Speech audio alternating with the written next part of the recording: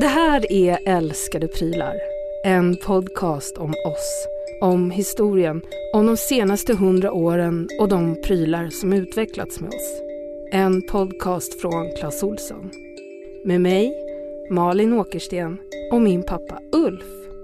Det här avsnittet handlar om 80-talet. Tänk, jag minns ju på 80-talet hur alla människor gick omkring med hörlurar. Ja, det är lite som man ser ut idag också. Bakom oss ligger 70-talets lågkonjunktur och kollektivboende. Nu är det 80-tal och dags för individen att kliva fram. Kanske en av de största symbolerna för det här årtiondet kom att bli den bärbara kassettbandspelaren. Walkmanen. Den här är ju radio också, det var ju väldigt lyxigt. Jag har aldrig i mitt liv haft en Walkman. Jag får kli i öronen av hörlurar.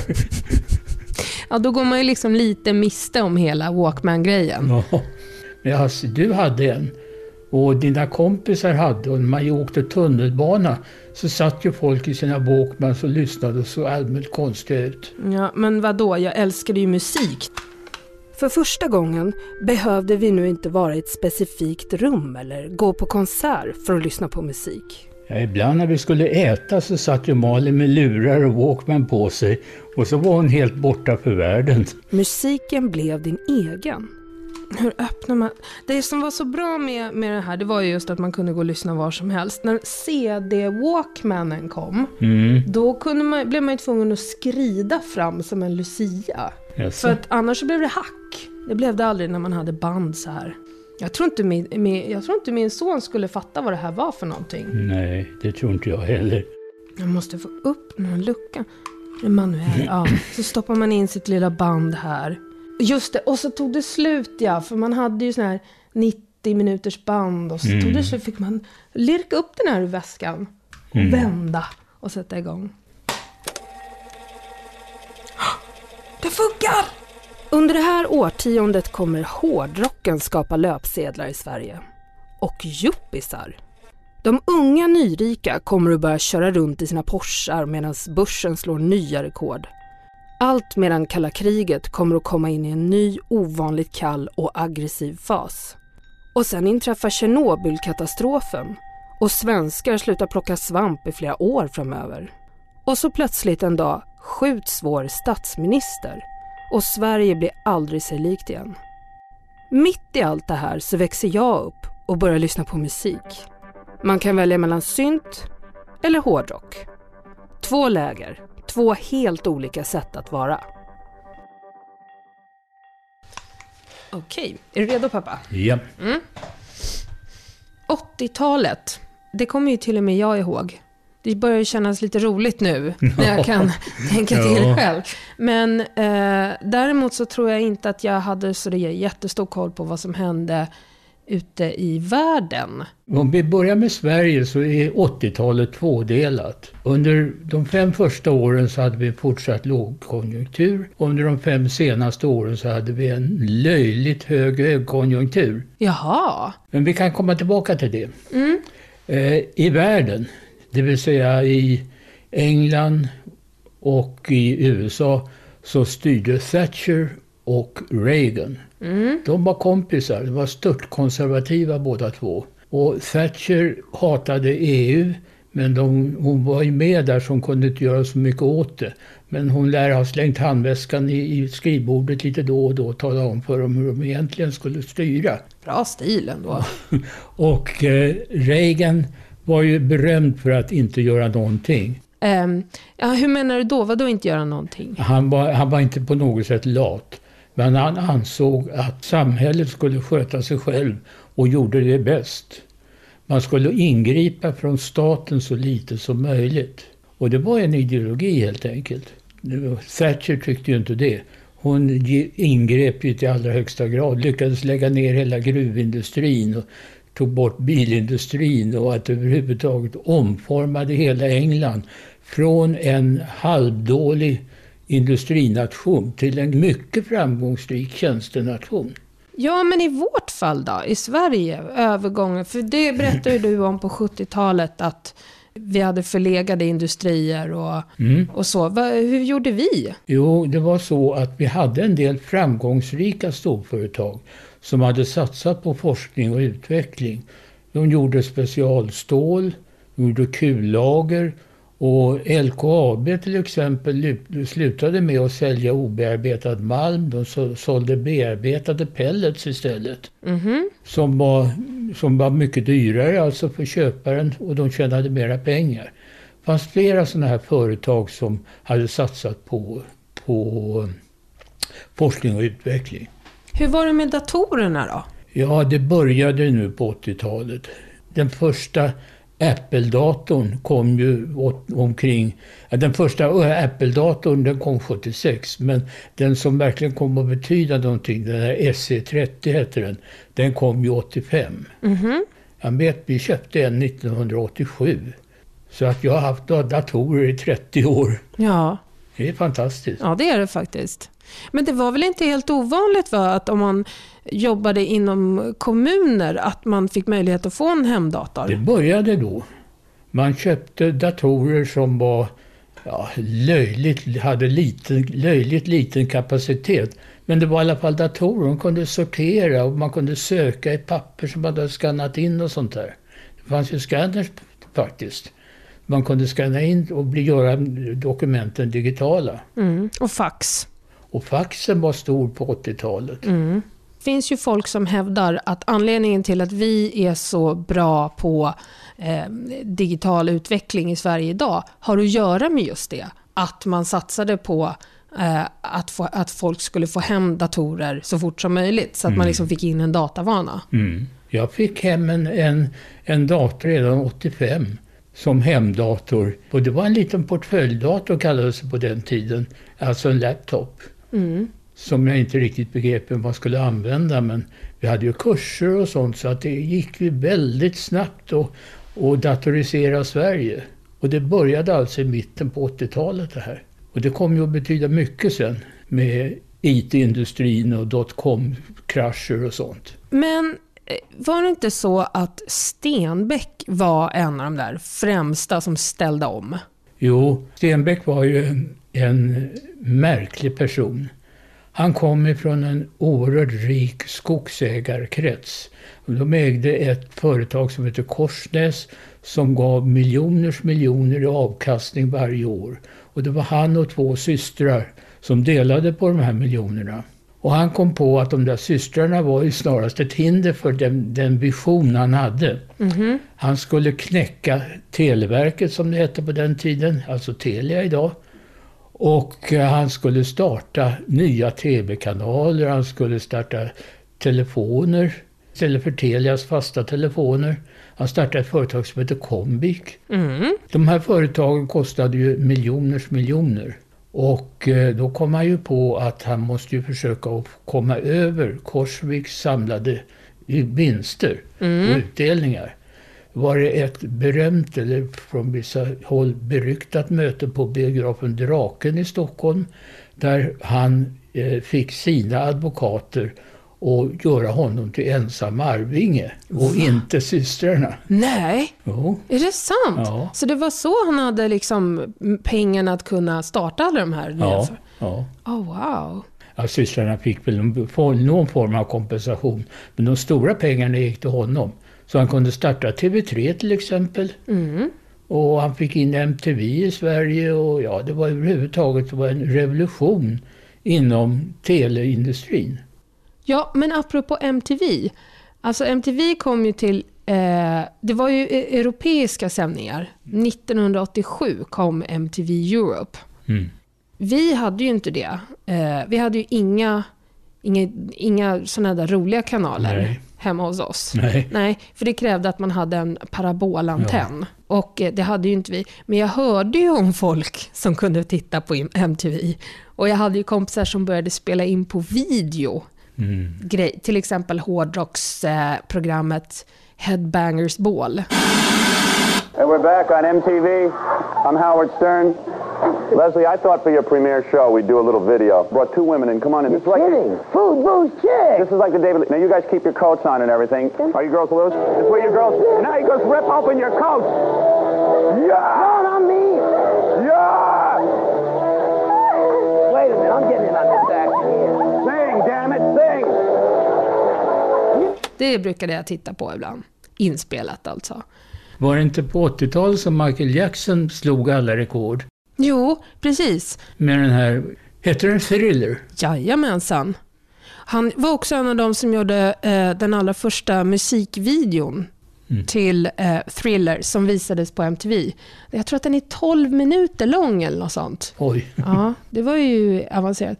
Men det var ju hela liksom grunden till den här MTV-generationen då musikvideon blev det man sålde på. Alltså man kunde visa upp sig och sin image och sin stil. Tidigare var det liksom bara något man lyssnade på. Nu så var man ju någon man tittade på. Men vad var det egentligen som hände med just att det kom så mycket helt plötsligt bara massor med populärkultur från England också, men framförallt USA? Ja, det var ju många som uppmärksammade det här. Och vi fick igång en debatt på 80-talet om USAs kulturimperialism. Ja. Och det betyder alltså att USA skickade ut filmer från Hollywood och musik för att sprida USAs värderingar. Varför då? Det är alltså kritikerna. I USA handlar det om att tjäna pengar i stor utsträckning.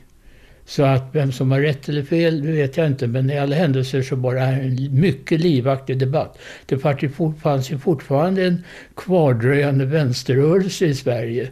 Och den var oerhört aktiv i det här fallet. Jag minns ju till exempel tidningen Okej som kom på 80-talet. Det var ju en i första hand musiktidning, men det var ju andra inslag också, till exempel från film och tv-serier och sånt där.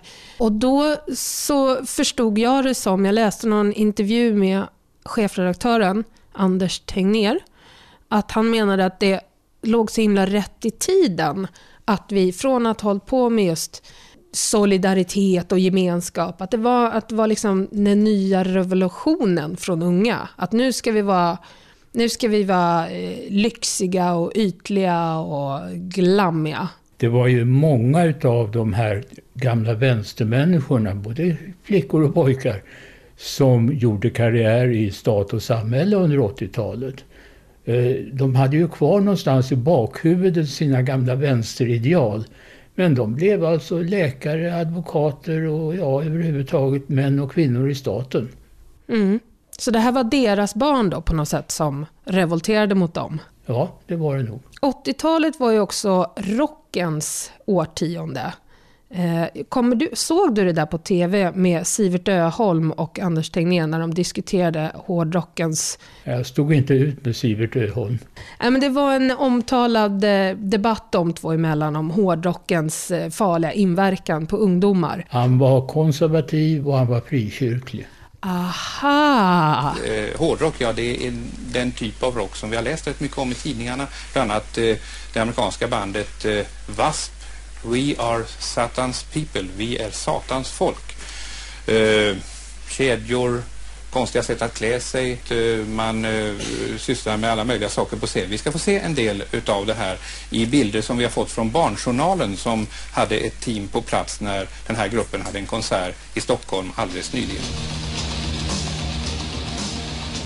Sångaren Blackie Lawless stod och höll en motorsåg vid skrevet och det var farligt, tyckte Sivert. Var det motorsågsmassakern? Nej, det var ju också ytterligare en grej som kom på 80-talet som slog stort. Det var ju det här med skräckfilmerna.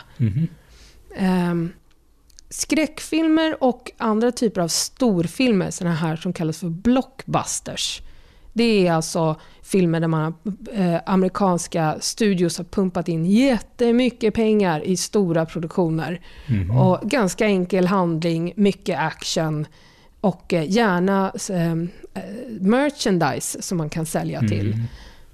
Det var ju, första Star Wars-filmen var ju på 70-talet, tror jag. Men de andra två kom. Och sen var det ju här E.T., kommer du ihåg? Ja. Steven Spielberg. Men sen så var det ju liksom massa med dansfilmer. Det var... Dirty Dancing. Exakt. Nobody puts baby in a corner.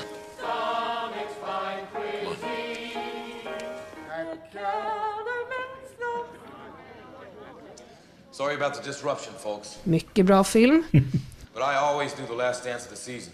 Flashdance. Kommer du ihåg tv-serien Fame? Ja. Den tittade vi på tillsammans. Ja, vet jag. kommer dock inte ihåg mycket mer än att mamma tyckte att Leroy var jättesnygg. Gonna be a dancer, a good dancer. You know who says so? Me. Men jag började ju lyssna på musik då, som sagt, på 80-talet. Och då var det ju också väldigt viktigt att välja vilken genre man tillhörde. Jag var ju rock då, hårdrockare. Och då så fanns det då syntarna. Vi var som två olika världar. Men de var ju otroligt mycket pengar som pumpades in i just musiken. Jag vet inte vad riktigt hur man uttalar, men jag minns att till och med i tidningen Okej så stod det om Stock, Aitken and Waterman. Det var en trio som gjorde liksom alla stora låtar med Jason Donovan och Bananarama. Och helt plötsligt så blev det liksom hittar som slog överallt i allting. Men det konstiga i det här, det tycker jag är att jag som inte hade MTV, jag fick ändå koll på det här. Hur gick det till? Kompisar. Ja. Du hade mycket kompisar. Ja, fast vi lyssnar ju bara på rock. Jag vet inte. Men jag har tänkt på det om man jämför med utbudet med Spotify idag till exempel. Att nu kan man ju liksom, det är mycket lättare att hitta ny musik. Innan jag fick min Walkman, eller freestyle som det också kallades, så brukade jag lägga mig på golvet i mitt rum, dra de stora högtalarna till varsin sida av huvudet. Där låg jag och lät musiken strömma över mig och jag kunde ligga i timtal. Men så en dag fick jag ju den där freestylen och världen förändrades för alltid. Plötsligt så kunde jag gå ut med musik i öronen i en helt ny värld med mitt alldeles egna soundtrack. Men vad händer med oss när vi får ett soundtrack till vardagen? Och hur har själva musiken förändrats av att vi alla lyssnar i hörlurar? Jag kanske var liksom 10 år någonting och så gick omkring där typ tidigt från skolan. Men det var väldigt stort, minns jag kunde lyssna på musik på det här sättet. Det är måndag morgon på vägen till skolan i Skåne. Asfaltvägen är grå. Det duggar, men den 10-åriga versionen av musikjournalisten Nicholas Ringskog Farah-Norli är i en helt annan värld. Idag recenserar han musik på bland annat Dagens Nyheter. Men då, 1992, är han fortfarande ett barn som njuter av att vara i sin egen musikbubbla. Ett musikuniversum skapat av en liten svart maskin. Walkmanen, som han har i fickan, gör att hans gråa måndag blir till ett inledningssoundtrack i en cool berättelse om honom själv. Det som händer liksom, när man går och lyssnar på musik, tycker jag, det är att livet blir lite som en film eller som en musikvideo. Att man går omkring där och känner någonting. Och det delar man inte med någon. Det är ens egen upplevelse. Sen kanske man passerar någon på gatan som har sin musik, sin hörlurar och har sin film så att säga. Så det är verkligen, man är verkligen uppdelad så. Musikupplevelsen har nog blivit mer intim och mer individuell, jag tror det. Är det liksom positivt eller negativt? Det finns något väldigt starkt i att uppleva musik tillsammans med andra. Men det finns också något väldigt värdefullt tycker jag i att kunna liksom ha en musikupplevelse helt för sig själv. Och att kunna liksom gå in i den. Då behöver man inte tänka på andra människor, då behöver man inte vara social. Då är man bara ett med musiken. Och det är väldigt, det inbjuder till väldigt starka känslor och väldigt starka upplevelser, tror jag. Idag, 26 år senare, tänker vi kanske inte ens på det. När vi står där i våra egna musikuniversum, på tunnelbanan eller mataffären. Vi är så vana att iscensätta våra liv med musik, att det blivit en del av vår vardag. Det har nu gått 39 år sedan Sonys medgrundare, Masuru Ibuku, satt på ett flygplan mellan USA och Japan och lyssnade på musik. I hans knä låg en stor otymplig, professionell kassettbandspelare. Gjord för journalister som behövde spela in och när han klev av planet fick han en idé. Tänk om man kunde ta bort allt som fanns för att spela in och bara behålla det som gick att spela upp. Där och då föddes den ikoniska Walkmanen, som enligt Sonys beräkningar kring millennieskiftet sålt nästan 200 miljoner exemplar. Efter kassettbandspelaren kom CD-spelaren. Och så minidisken, MP3-spelaren och nu finns allt i telefonen. Idag reflekterar vi inte ens över att vi kan iscensätta vår vardag med musik. Men vad gör det med oss att vi hela tiden vistas i våra egna musikbubblor? Så folk liksom mycket mer inne i sina egna ljudvärldar. Och det gör att man blir mindre mottaglig för kanske för andra människor. Och jag tänker på tiggare eller folk som säljer tidningar liksom når fram till den på samma sätt. För att folk är liksom i sina egna små världar. Ungefär som den här filmen The Matrix. Liksom, man sitter i sina egna små bubblor. Och det är lite läskigt på ett sätt. Samtidigt skapar den här musikbubblan som Walkmanen introducerat också en slags ny förutsättning för musik i sig. Nicholas Ringskog Farah-Norli menar att delar av vår moderna musik formats av det faktum att vi lyssnar på det ensamma i portabla verkligheter. Det finns många musikgenrer som nästan som gjorda för att liksom ha i hörlurar. Det finns en genre som kallas för night bus. Den här engelska superdeppiga post-dubstep-varianten. Som är underbar musik. Men den är liksom gjord för att man ska lyssna på den när man åker nattbuss hem på natten och man tycker att livet är skit. Och just de här suggestiva stämningarna, det är inte bara i dubstep och sånt där, utan jag tycker även i mycket R&B och hiphop idag är liksom, det passar jättebra just i hörlurar.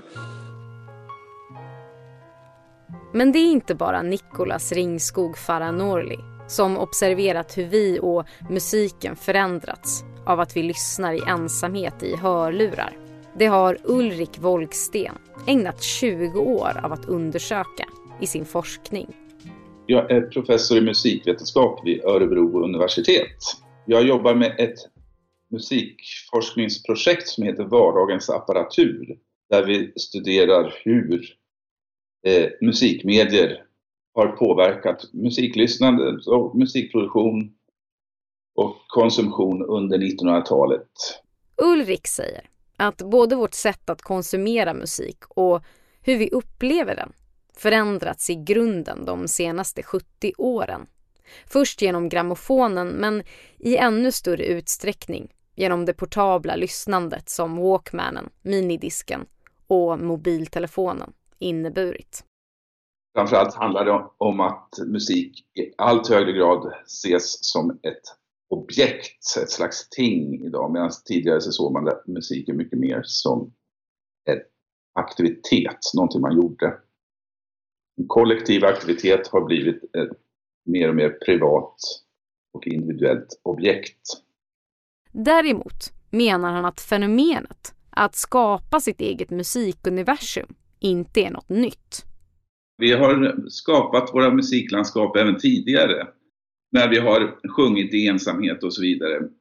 Man kan tänka sig i det gamla bondesamhället att gick man ensam i skogen så sjöng man för sig själv för att hålla sitt humör uppe. Och det är egentligen likadana funktioner som musiken fyller idag, men vi kan göra det på ett mycket mer omfattande sätt och vi kan förbereda det med spellistor och så vidare.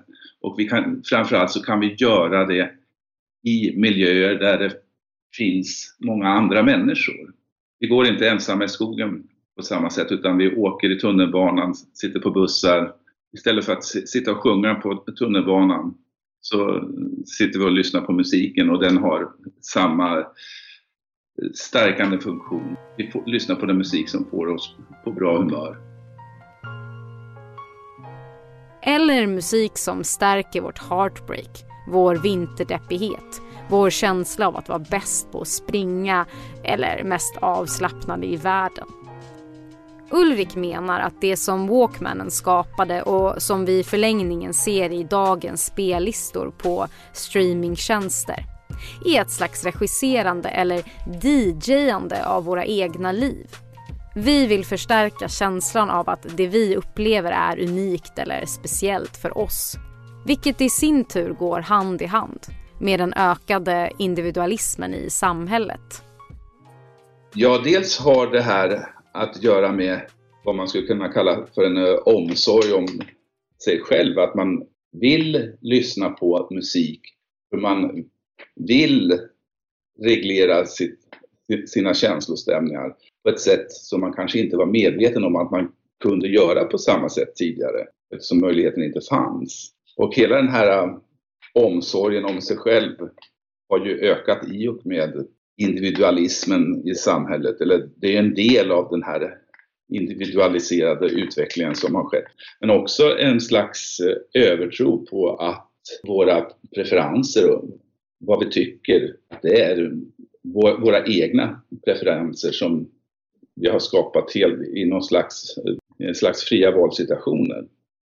För vår känsla av att vara i våra egna individuella musikbubblor är kanske illusorisk. I och med att vi har möjlighet att lyssna i ensamhet så tror vi också att vi har skapat våra preferenser i ensamhet. Och så är det ju helt uppenbart inte. Ulrik säger att vi såklart på ett sätt i och med Walkmanen och det portabla lyssnandet fått en mer ensam relation till musik.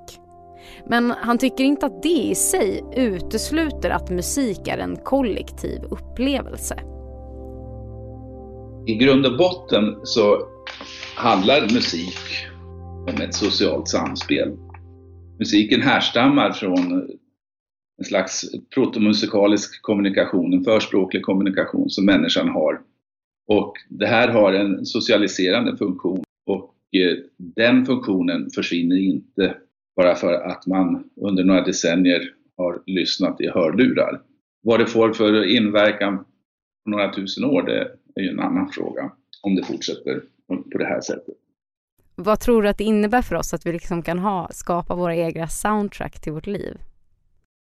Människors liv soundtrackades förr i tiden också, men då var det på bröllop och begravningar. Nu kan vi soundtracka våra egna liv i mycket större detalj. Vi kan ha minnen från olika händelser i vårt liv som är emotionellt kopplade då till olika musik. Och musikens roll här är ju att musiken kan återskapa något av den känslostämning vi upplevde när vi hörde den här musiken en gång. Och det innebär också att vi i en mycket högre grad kan återuppleva och återuppliva de här minnena efter våra egna önskemål. Vi kan återskapa de här spellistorna om vi har glömt dem genom olika strömningstjänster på internet och så vidare.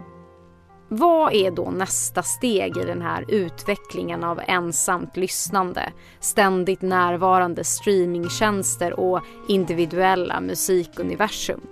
Nicolas Ringskog Farah Norli igen. Ja, men nästa steg är väl typ operera en chip i hjärnan som hör musik direkt, utan att jag tror inte kommer hända. Det är nog inte liksom särskilt livshotat, den sociala gemensamma musikupplevelsen.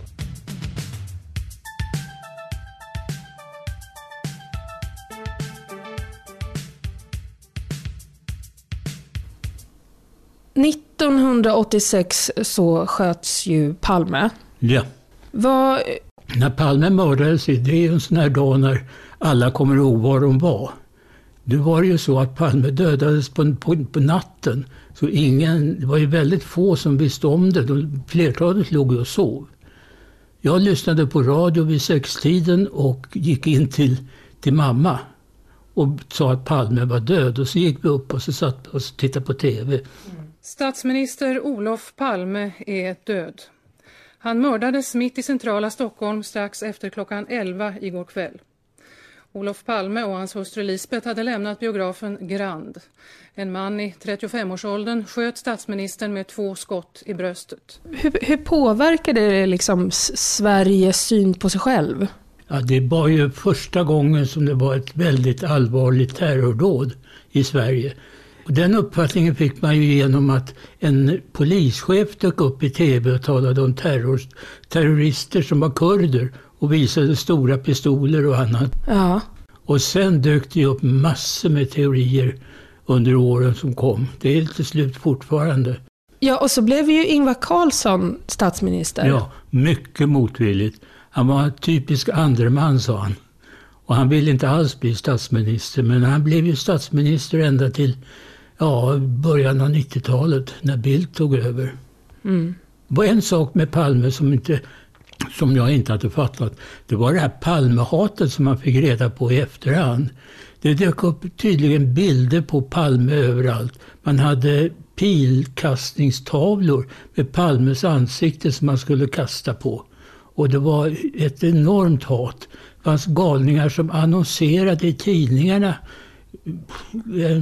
om inte varje dag så i alla fall väldigt ofta, där det stod att man skulle mörda Olof Palme. Att han var skadad för landet. Jaha, det här, okej, så det här var innan han blev... Aha. Så jag var inte jättegammal här under 80-talet. Men den lilla bild jag hade av honom var att han var ju någon slags landsfader som alla gillade. Ja, men det var ju inte så. Nej. Det var ju, Sverige var ju kluvet redan då. Det var ju så att väldigt många på den högerextrema sidan hatade Palme. Varför då? Man såg att han var klassförrädare. Han var ju själv överklass. Och man ansåg att han hade förrått folket genom att vara socialist. Dessutom hade han under 70-talet genomdrivit en massa lagar som gynnade arbetare och inte överklassen. Jaha. Och så det var ju många konspirationsteorier. Han var ju kommunist, han var landsförrädare i största allmänhet och överhuvudtaget. Sen var det ju så också att åren innan han mördades så gjorde han ett väldigt blekt intryck. Han hade jobbat under oppositionstiden, så hade han jobbat väldigt mycket internationellt. Och det spekulerades i att han ville bli FN-chef och annat. Sen när han kom tillbaka till vardagen då 83 så syntes det så tydligt på honom att det här var inte hans grej. Han var trött. Hans tal var väldigt mekaniska, utom när det handlade om mord utomlands och folkfördrivningar och annat. Ja. En av de saker som jag minns mycket från 80-talet var ju rädslan för kärnvapen. Ja, det hade ju snarast med kalla kriget att göra. Kalla kriget eskalerade på 80-talet. Då Reagan skröt med att han skulle rusta bort Sovjetunionen. Han talade om stjärnornas krig, det vill säga att man skulle satsa miljarder dollar på något system som skulle omöjliggöra för Sovjet att skicka robotar mot USA. Där sattes ju aldrig i verket. Men makthavarna i Moskva blev ju jätterädda. Så de satsade miljarder rubel på motverkan mot det här. Och det gjorde ju att Sovjetunionen gick mer eller mindre i konkurs. De hade inte råd med det här. Och så slutade Sovjetunionens sönderfall under senare delen av 80-talet. Just det. Det var ju också på 80-talet som Tjernobylkatastrofen inträffade. Sen kom ju katastroferna. 86, samma år som Palme sköts, så inträffade Tjernobylolyckan. Som var alltså en total katastrof i ett kärnkraftverk i Ukraina. Ja, men för det här kommer jag ihåg. Vi fick ju lära oss i skolan var vår närmaste skyddsrum fanns, till exempel. Det vet jag fortfarande var mitt närmaste skyddsrum finns. Där jag växte upp. Ja. En annan grej som jag tänkte på också med 80-talet är ju såklart yuppie-decenniet. Ja, i den socialdemokratiska regeringen som tillträdde 83, den var tvungen att vika sig för internationella påtryckningar och även opinion inom Sverige att avreglera banksystemet. Vad betyder det? Jo, det betyder att tidigare så fick bankerna bara låna ut någon viss procent av vad de hade i pengar. Ja. Och det låter ju sunt. Ja, det gör det ju verkligen. Men efter 1985 så fick bankerna låna ut precis hur mycket som helst. De fick själva låna pengar för att låna ut. Det är det de gör idag. För att finansiera bostäder och annat. Och det gällde alltså utlåning både till företag och till privatpersoner? Ja. Och det spreds ut miljoner i Sverige. Och det startades hur mycket företag som helst. Tjänsteföretag då i första hand. Det här var boomen för tjänsteföretagen som gynnades av att det fanns så mycket pengar. Just och det. de här företagen gick ju ofta väldigt bra. Man läste artiklar om hur människorna inredde sina företag med jättedyra möbler. Och konst. Och konst, ja. Och då uppstod alltså en ny urban företeelse som man kallar för yuppies. Vad betydde yuppie förresten? Det var en förkortning för Young Urban Professionals. Aha. Och de var alltså snuskigt rika. Det var på den här tiden som Sverige var mest Porsche-rikt i hela världen. Va? De köpte Porschar som dårar. Det fanns ett Porsche-centrum i var och varannan stad. Wow. Men om jag har fattat det här rätt då. Alltså, bankerna började låna ut pengar hejvilt. Vilket gjorde att folk började starta företag, utveckla sina företag. Och företagen började då introduceras på börsen, eller? Ja, och där kom då stora eländet. De här företagen startades med lånade pengar. Och när man skulle introducera de här på börsen så började folk låna pengar för att köpa aktier i framgångsrika företag. Åtminstone trodde de att de var framgångsrika. Sen i början på 90-talet så sprack det väldigt mycket av det här. Men under 80-talet så var det lycka för människor. Det bimlade av pengar i Sverige. De kallades för de bästa åren eller gyllene åren eller något sånt där. Lyckliga 80-talet eller Lyckliga 80-talet var det, ja. Ja, men det tycker jag var generellt sen när man tittar tillbaka på filmer som ska prata om 80-talet. Det var ju alltid lyx och glamour och dyr mat och levde ni så också liksom? Vanliga människor? Nej, men jag märkte ju inte mycket av det. Jag var ju mitt uppe i min karriär. Jag var vd i mitten på 80-talet och jag märkte inte så mycket av det. Du hade ingen Porsche? Jag hade ingen Porsche. Jag hade en BMW. Jaha, exakt. Köpte du aktier? Inte på 80-talet. Varför då? Jag kunde inte den här marknaden. Jag sysslade med det jag kunde, det vill säga böcker. Ja. Men jag kände ju massor med människor som köpte aktier och tjänade hur mycket pengar som helst på dem. Men sen de som hade förstånd att sälja dem fick ju behålla sina pengar. Det var ju väldigt många av de här aktierna som blev värdelösa efter ett tag. Och då fick de gå ifrån hus och hem som också var belånade. Man hade satt huset i säkerhet för att köpa aktier. Oj. Eller starta företag. Det blev ju elände sen. Men 80-talet, allt jättebra. Men det här kommer inte hålla i sig så länge till. Nej, okej. 80-talet avslutades med Berlinmurens fall, som det heter. Det vill säga ett antal människor började plötsligt hugga sönder Berlinmuren. Och det resulterade i att gränsen mellan Väst- och Östtyskland eroderade helt enkelt, den bara försvann. Det här hade ju långa bakgrunder med att gränsen hade redan mer eller mindre raderats genom att ungrarna öppnade sin gräns och strömmade in i Tjeckoslovakien och Tyskland. Tiden var mogen.